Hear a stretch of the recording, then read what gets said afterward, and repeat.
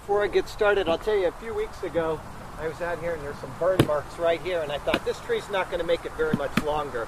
Sure enough, it got hit by lightning, I guess, within the past month or so. That's why when you have lightning storms, you don't go to church on the beach. Let's see here.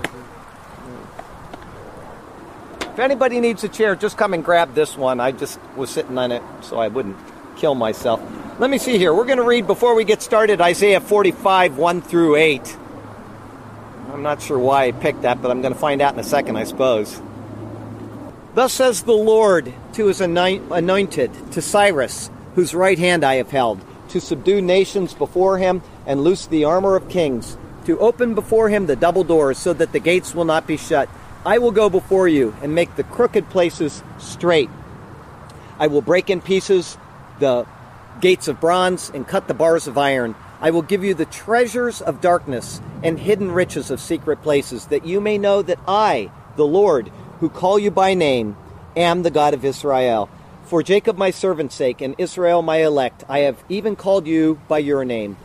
I have named you, though you have not known me. I am the Lord, and there is no other. There is no God besides me. I will gird you, though you have not known me, that they may know from the rising of the sun to its setting that there is none besides me. I am the Lord, and there is no other. I form the light and create darkness. I make peace and create calamity. I, the Lord, do all these things. Rain down, you heavens, from above, and let the skies pour down righteousness. Let the earth open, let them bring forth salvation, and let the righteousness spring up together. I, the Lord, have created it.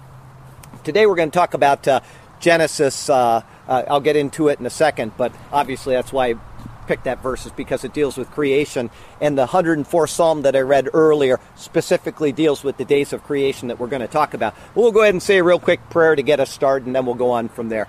Heavenly Father, thank you again for bringing us together. Thank you for the beautiful music that Angelica plays. And Lord, there are those prayer requests that I mentioned earlier, and any others that people have on their hearts or in their lives, whether it's physical problems or whether it's financial troubles that some of us are going through. Some of us have mental problems or family problems. We all are dealing with issues in our life. And I would ask that you would search our hearts, search our minds, and know the things that are lacking in our lives and that need correction, and that you will respond with favor upon each and every one of those according to your great wisdom and mercy. And help us to be obedient, that when you do respond, that we respond in thanks. And help us also to be obedient so that you can respond. Because when we are at enmity with you in our lives through any sin, that puts up a wall where you won't pass through without us confessing our sins. So please look with favor upon that. Help us to understand where we're deficient in our life and correct that. And help us just to pursue you in all ways and at all times. Thank you for the opportunity to preach your word on this beautiful day. And Lord, we love you and we praise you in Jesus' name. Amen. And as some of you might know, a couple of you might not, but I think most people here know that Grace Baptist is having a chili cook-off today. So quite a few people are enjoying the chili. And so it makes it a little more personal today. I'm happy to have everybody a little closer, and I don't have to talk quite as loud as I was in the past. But today we'll talk about Genesis chapter 1, verses 2 through 19, and it's from chaos to order. The online dictionary defines chaos as a condition or place of great disorder or confusion.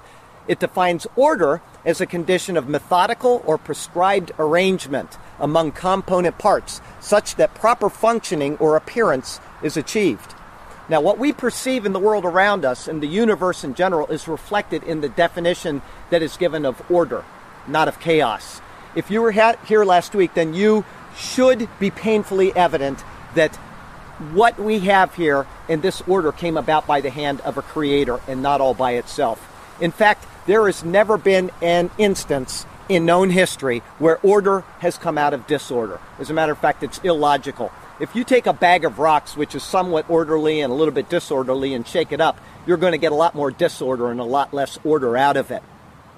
And if you take the parts of a watch, for example, and you put them in a bag, they will never become anything but watch parts. And if you shake them, you're just going to get broken watch parts. Order does not by itself come out of disorder. In the article, The Fine-Tuning of the Universe, we read, according to a growing number of scientists of laws and constants of nature, they are so finely tuned and so many coincidences have occurred to allow for the possibility of life. The universe must have come into existence through intentional planning and intelligence. In fact, this fine-tuning is so pronounced and the coincidences are so numerous, many scientists have come to espouse the anthropic principle, which contends that the universe was brought into existence intentionally for the sake of producing mankind. For people to deny the precision and the perfection of the cosmos around us in every detail is impossible. So those who deny the existence of God simply acknowledge this detail and then they attribute it to chance, even despite numerical odds which bring these chances to impossible numbers. Rather than believing lugheads like this, we need to pull our heads out of the sand and we need to look around us and we need to understand that we humans were, in fact, expected guests of a creation with no other recognizable purpose than to support us. As Dr. Paul Davies, the author of and professor of theoretical physics at Adelaide University, he says it this way: the really amazing thing is not that life on Earth is balanced on a knife edge, but that the entire universe is balanced on a knife edge. It would be total chaos if any of the natural constants were off even slightly. You see, Davies added, even if you dismiss man as a chance happening, the fact remains that the universe seems unreasonably suited to the existence of life, almost contrived. You might call it a put-up job. Today we'll look over Genesis chapter 1, verses 2 through 19, and there is a lot of information in those verses. And we could talk actually on verse 2 for hours probably. But what we're going to do today is we're going to grab some highlights and we're just going to pick out the choice things from these verses, and we'll be like people walking through an apple orchard and picking out the best apple off a tree. Here's our text verse for today. To whom then will you liken me, or to whom shall I be equal, says the Holy One. Lift up your eyes on high and see who has created these things, who brings out their host by number. He calls them all by name. By the greatness of his might and the strength of his power, not one is missing.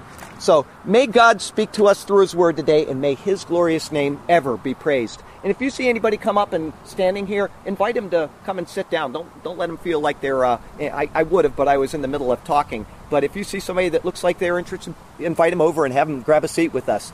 Point number 1 today is the heavens and the earth. In the beginning, God created the heavens and the earth. First there was only God, and then God created. This is what Christians believe, and whether we accept it or whether we accept a Big Bang theory does not change the fact that there was nothing and then there was something. The only difference would be the stupidity of believing that the universe could create itself. The reason why is because if the universe created itself, it would have had to have existed before it existed. A logical contradiction. So such is the depravity of man that we have to reduce ourselves in our scientific disciplines to something that stupid in order to get away from God. The Genesis account does not tell us how God created. The Psalms do, but the Genesis account doesn't. It simply gives us the account and it tells us the order in which these things took place. The creation account is only 31 verses long, and yet it has been the subject of untold hours of thought, countless books, and it has been divided into an amazing number of theories.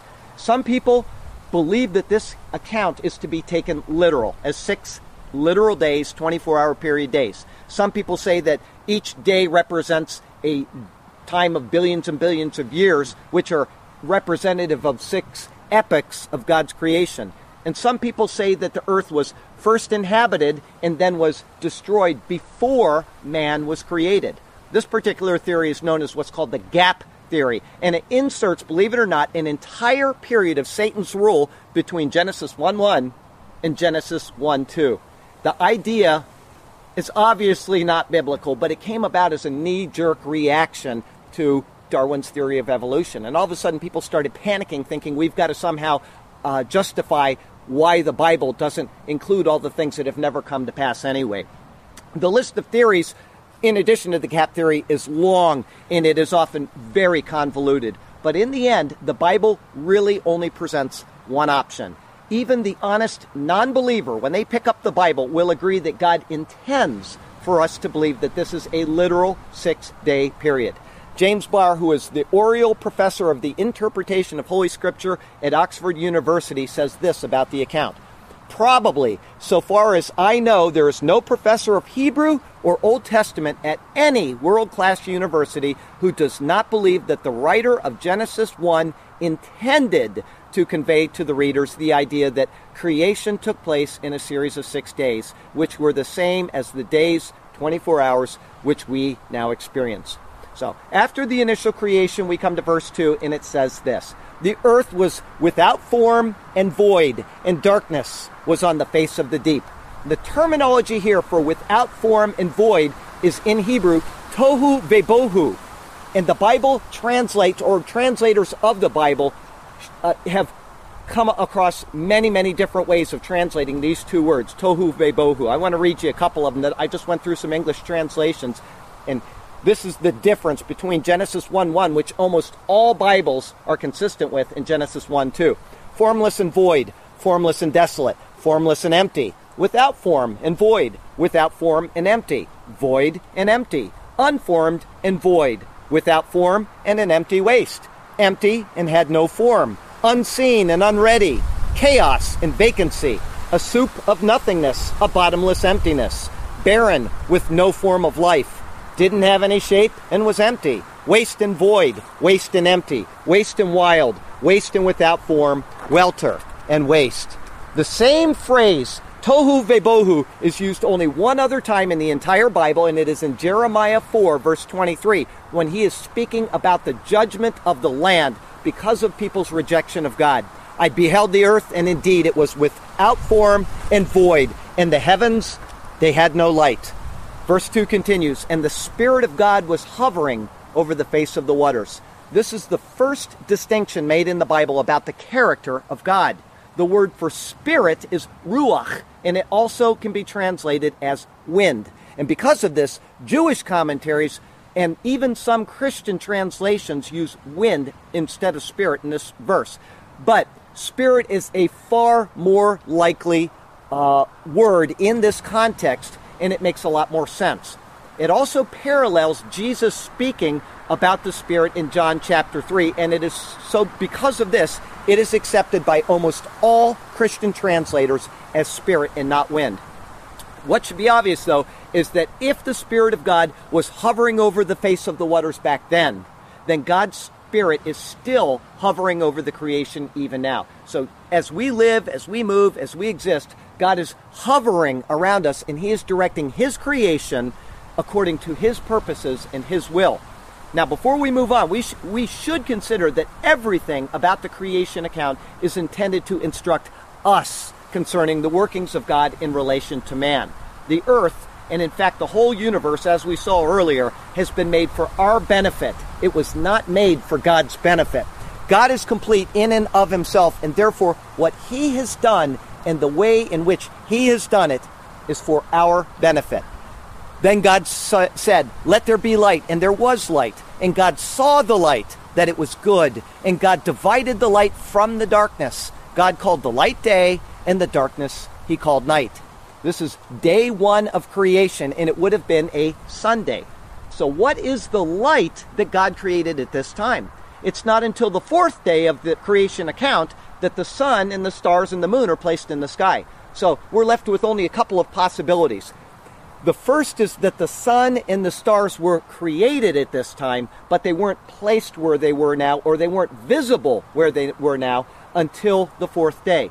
Now, this is possible because a different word than create is used when the sun appears on the fourth day. The Hebrew word for create is bara, but the word used about the sun and the moon and the stars on day 4 is asa. And this can mean that they appeared on the fourth day, but they were actually created earlier. However, this would make a simple and obvious reading of the creation account a little bit convoluted. Just as it's easier for us to try to reconcile the Genesis account with evolution by inventing theories which accommodate both, it's also easier to reconcile this light with the sun and the moon and the stars rather than to think that maybe God imagined a different light when He created. A second word, or a second point, is that the word bara and the word asa are actually used synonymously throughout the entire creation account of Genesis chapter 1. Like the sun and the stars, God made the firmament. He made the beasts of the earth, and he made man, all using the word asa. But it also says that he created Adam. So you have asa and bara being used in the same context for man. At the end of the creation account, and using the term asa, it says, then God saw everything that he had made, and indeed it was very good. So you see, bara and asa are used synonymously throughout the entire account. Personally, I take this at face value. I think that God created light on the first day. And there is every reason to assume that when God created, all of the matter in the entire universe came instantly into existence. And then it was later rearranged by God, as the rest of the account maintains. In other words, we are going to see God create the trees and the fish and man and all of these things, but all of the matter for these existed instantaneously and then was rearranged by God. It was made into different things. So why should we assume that the sun, the moon, and the stars are any different? This is all speculation, and there is debate on these, so I want you to understand that. This light, then, as I believe, is part of what was created. And the reason why I say that is it is not a part of God himself, because some expositors of the Bible will try to explain that this is the same light that is referred to when speaking of God. In the New Testament account, it says that God is light, and in him there is no darkness at all, for example. But the light that John was speaking about in that particular context is the very nature of God. It is not a created aspect. So what God created when he created light on the first day, it is a reflection of his nature. It is not a part of his nature. So the evening and the morning were the first day. Now, that particular part of that verse is exactly where the biblical day finds its home, in verse 3. Each new day in the Bible starts at sundown. It doesn't start like we do at 12 in the evening. And even to this day in Israel, you will see that the new day starts at sundown. Also, in this account, it doesn't say the first day in Hebrew. It says Yom Echad, so one day. It's a distinction that most translators don't follow with. As a parallel to the work of Jesus here, just as God created light on the first day, which was a Sunday, he also brought the light of the world out of the grave on that exact same day. After the darkness of the tomb, which Jesus was in, came forth the shining splendor of the light, which can never be diminished, it can never be hidden. It is the radiant light of eternal glory. Now, before we move on, I want to tell you all about something called fractal geometry. If you don't like math, this may be a little boring for you, but I find this the most interesting thing. In 1975, a guy named Benoit Mandelbrot coined the term fractal geometry from the Latin term fractus, which can mean broken or fractured. A mathematical fractal is something based on an equation that undergoes iteration. Don't let this big word scare you. I'll explain it in a second. But iteration is the act of repeating a process, usually with the aim of reaching a desired result. Each repetition of that process is known as iteration, and the results of iteration are used for the starting point for the next iteration. Now, this isn't meant to confuse you, so just think of a computer taking an image and doubling that image, and then doubling the image again and doubling it again. That is basically what iteration is. Mandelbrot looked at the world around him, and he realized that everything that we see, from the clouds in the sky to the shape of the mountains to the way lava flows, everything is based on geometry. Now, when he first proposed this, people thought he was insane. They actually just completely rejected him. But within a few short years, the scientific world realized that Mandelbrot was right. Fractals can identify cancerous cells in a body simply by analyzing the flow of blood through the body. Streams and rivers flow in a fractal way. Leaves are fractal. Lightning is fractal. The human body is fractal. Wings, spores, viruses, coastlines, planets, galaxies. Our skeletal system, every single thing that you can see and think of is based on fractal geometry. Even the crashing of the waves when they come in are based on fractal geometry. Now, with the advent of the use of computers for TVs and movies, You almost cannot get a job in the movie industry as a graphics designer without understanding the use of fractal geometry. The first time, believe it or not, that fractal algorithms were used in a movie was in Star Trek, The Wrath of Khan, to produce the Genesis effect. If you all saw that, I love Star Trek. Later, in the movie The Return of the Jedi, fractals were used to create the geography of the moon that we saw in there, and also the dreaded Death Star that went around zapping planets out of existence. And fractal signals can also be used to model natural objects. So it allows filmmakers to define the environment in a way with much higher accuracy than they ever were before in filming industry. Now, having told you about fractal geometry, I thought that I'd take a moment and tell you about a supposition that a biologist made about the form of a virgin forest. I watched this on PBS and I was astonished at their thinking. He determined that if you cut down a single tree in a virgin forest and measure that single tree, you could estimate the sizes of every tree in the entire forest. So they went down, these guys, he and a team of people flew down to South America and they cut down a single tree and they measured every branch from the biggest branches on the bottom to the littlest twigs all the way up to the top of the tree. And then they made a size guess about the entire forest based on their measurements. And after this, they mapped out the trunk sizes of all of the trees in the forest, from the littlest saplings coming out of the ground to the largest behemoth trees that were around this one tree that they had cut down. And the result was a perfect match. And they figured this even before it occurred. The amazing thing to me, though, is not that they figured this out, because we already had the proof of fractal geometries, but they said how marvelous it was that nature had evolved in such a way as to produce fractal geometry in the shape of a forest.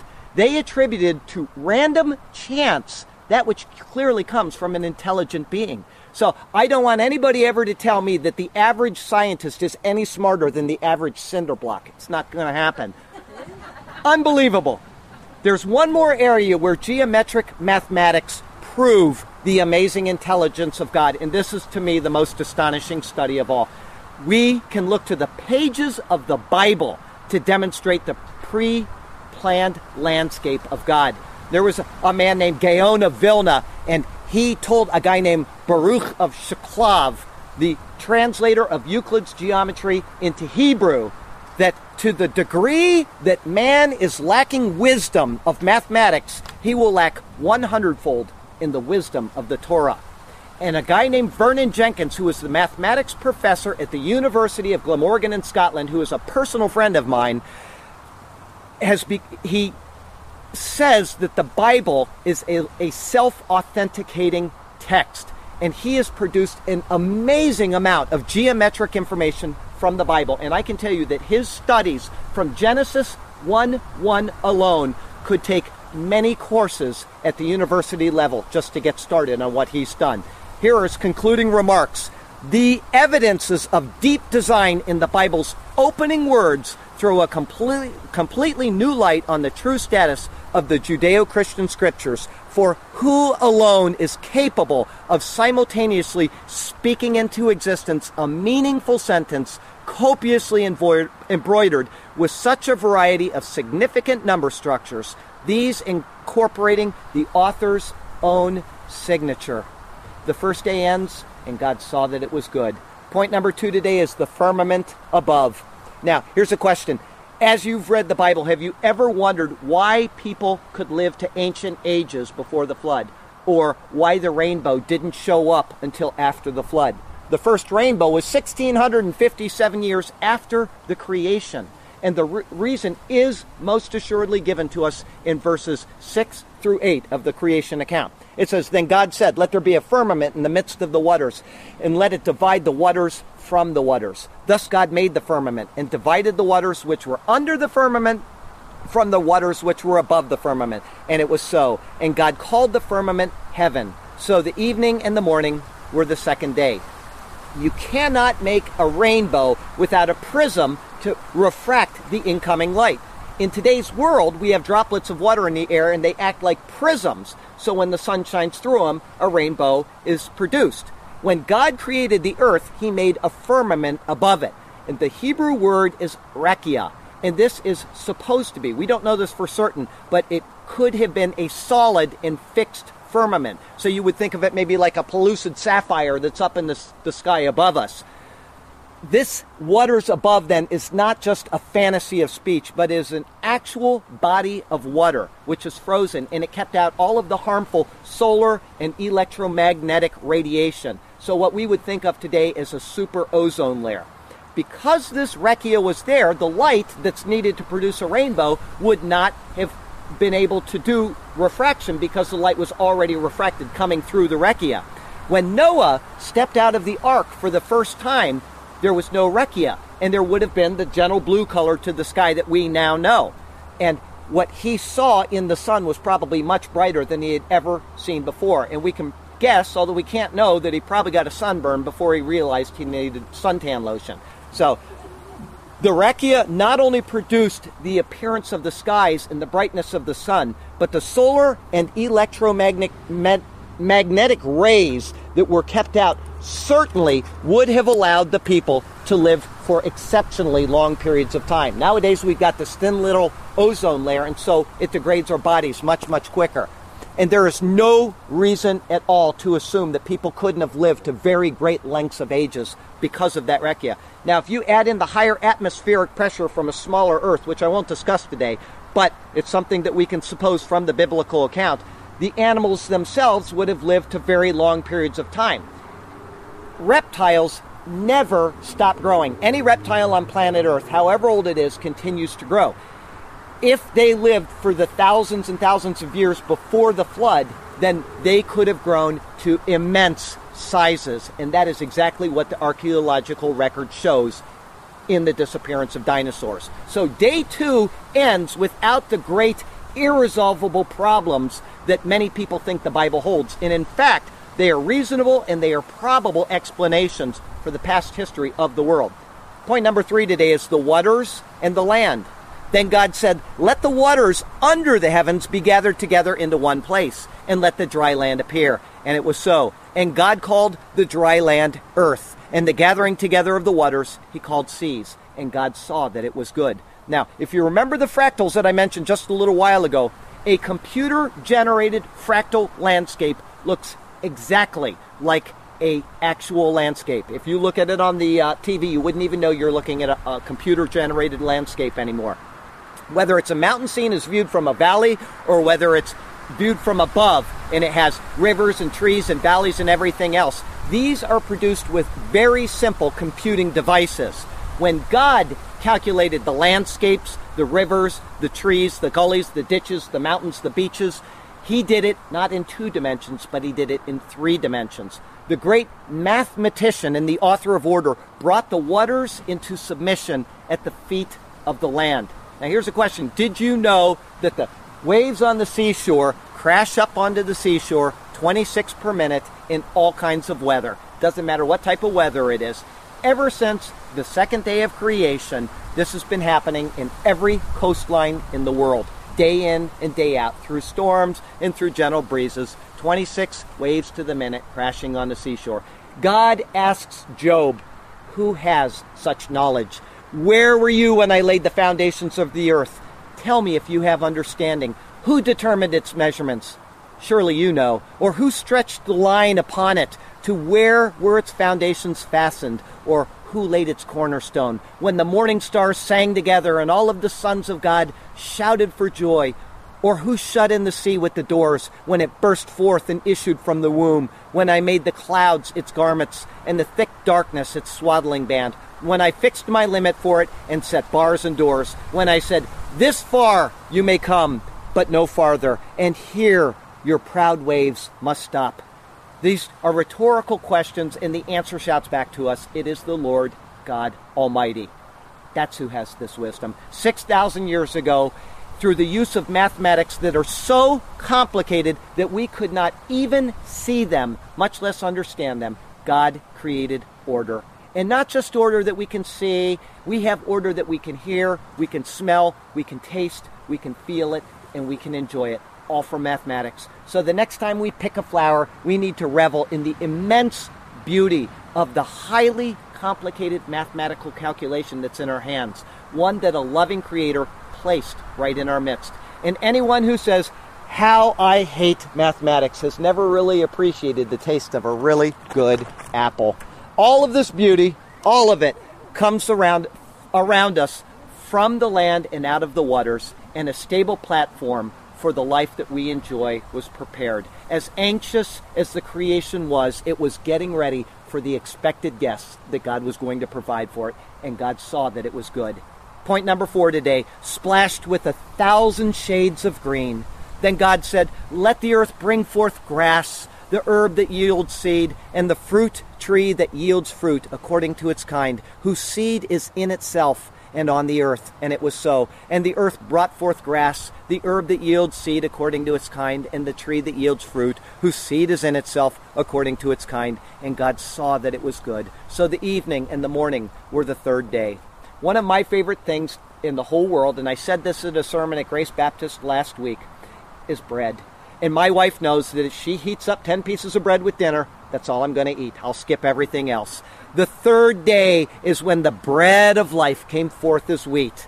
Just as Jesus, the bread of life, came forth from the tomb on the third day after his cross. The bread of life, who is Jesus, rose to nourish the earth with the power of his resurrection. And this is the blessing that we give over the bread, even to this day when communion is taken. Blessed art thou, O Lord our God, King of the universe, who brings forth bread from the earth.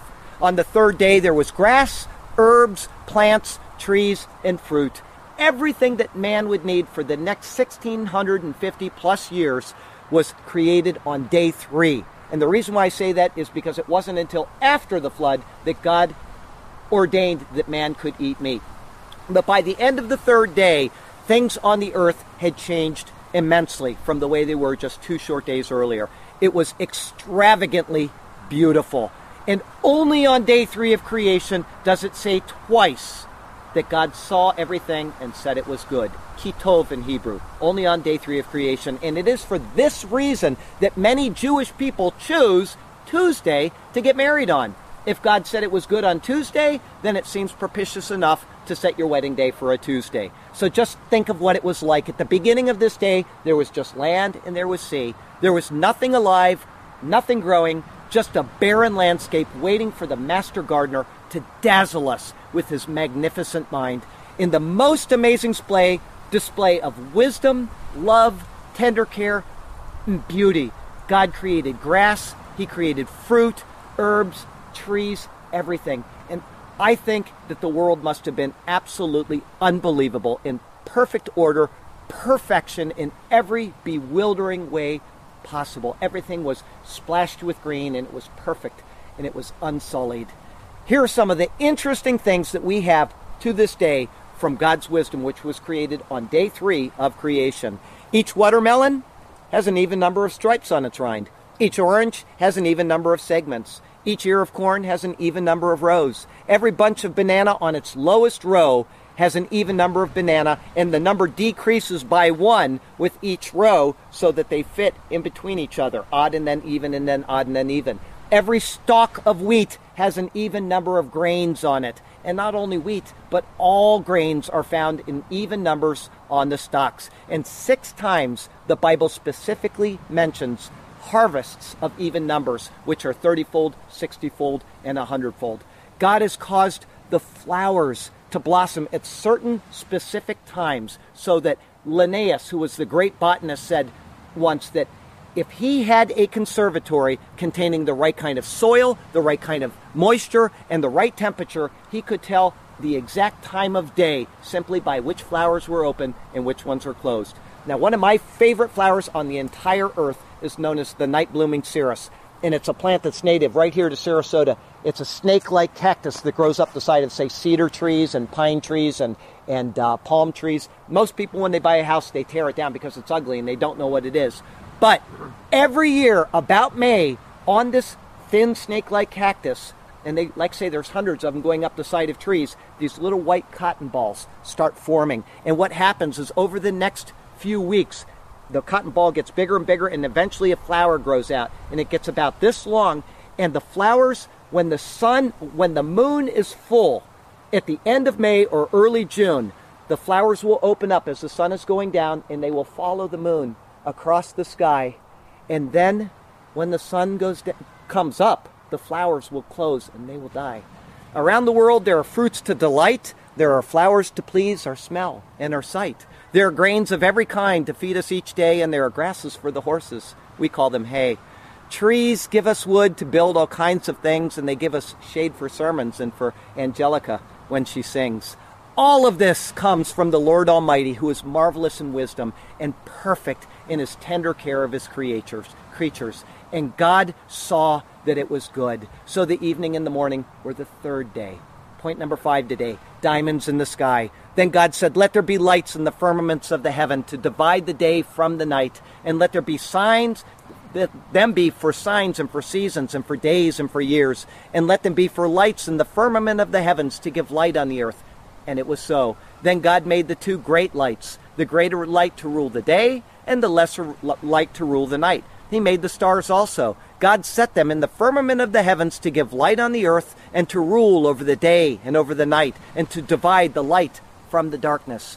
On the first Wednesday that the world ever existed, these diamonds were revealed up in the sky.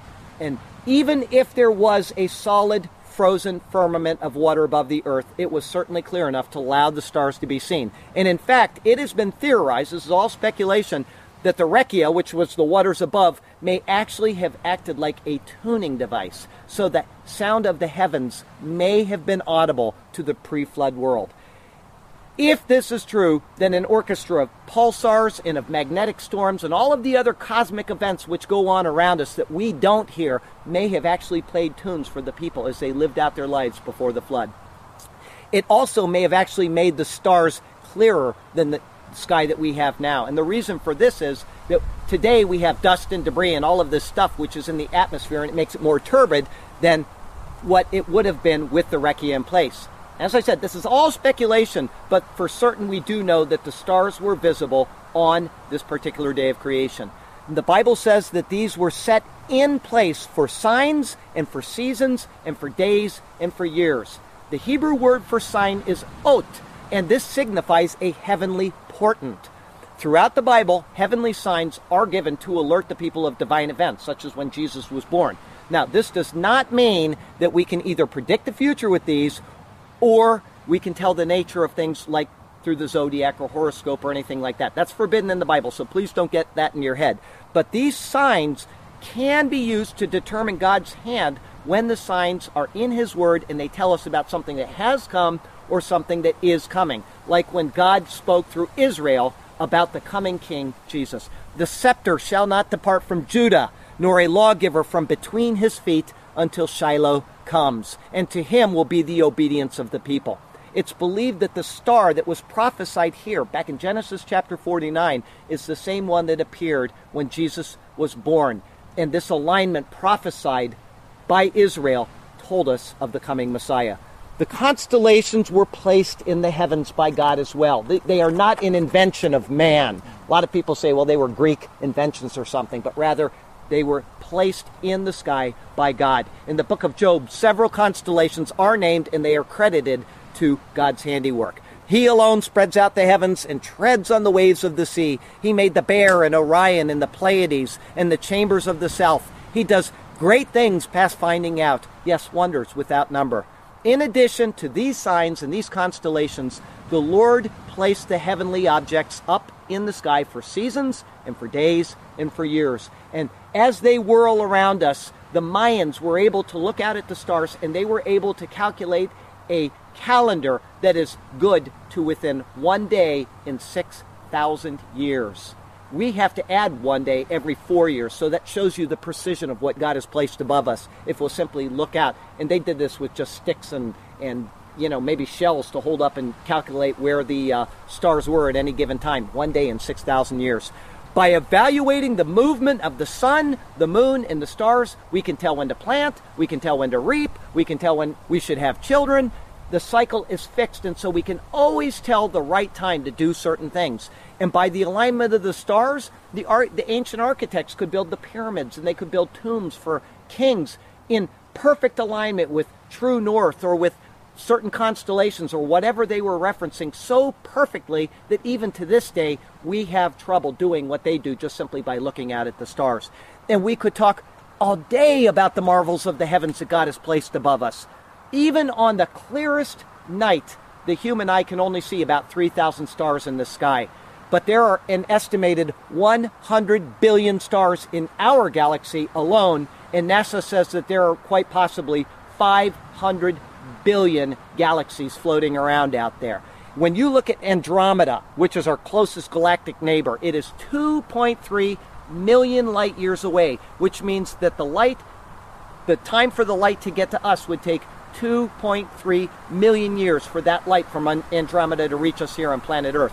And if God created the universe 6,000 years ago, as I believe he did personally, then the light that you are seeing from Andromeda actually comes from the mind of God as he stretched out the heavens above us, as it says in the psalm that I read earlier. If you could travel at 100,000 miles per hour, or at the speed of light, which is 186,000 miles per hour, it would take 100,000 years just to cross our one galaxy. And God saw that it was good. So the evening and the morning were the fourth day. Thus ends the first Wednesday on planet Earth. And all of this majesty was placed in the heavens and on the earth by an infinitely intelligent and loving Creator. But something happened not too long after creation, and it has put a divide between us and God. And that is when sin entered the stream of mankind, when Adam rebelled against God. And so I'd like to take just a moment, and if anybody here has never heard the gospel of Jesus Christ, I would like to give that to you. There is a rift between us and God.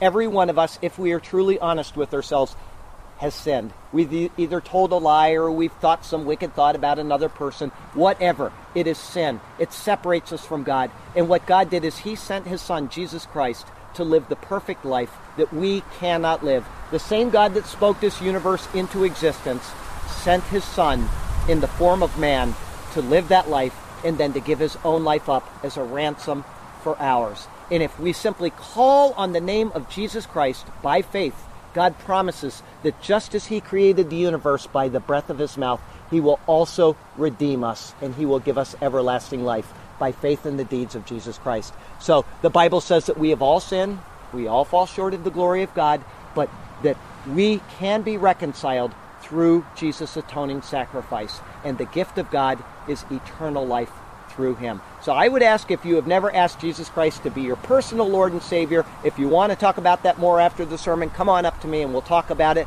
But God sent his own son into the world for you and for me. So thank you very much for being here today. We'll go ahead and have one more song and we'll have communion and then we'll all be out of here.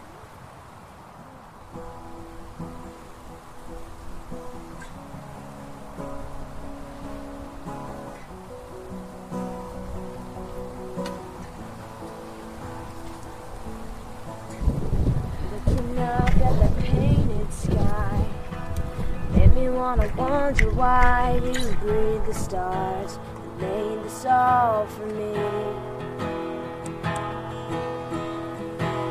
Begin to conjure now, and that made me wonder how you'd send your son for someone like me.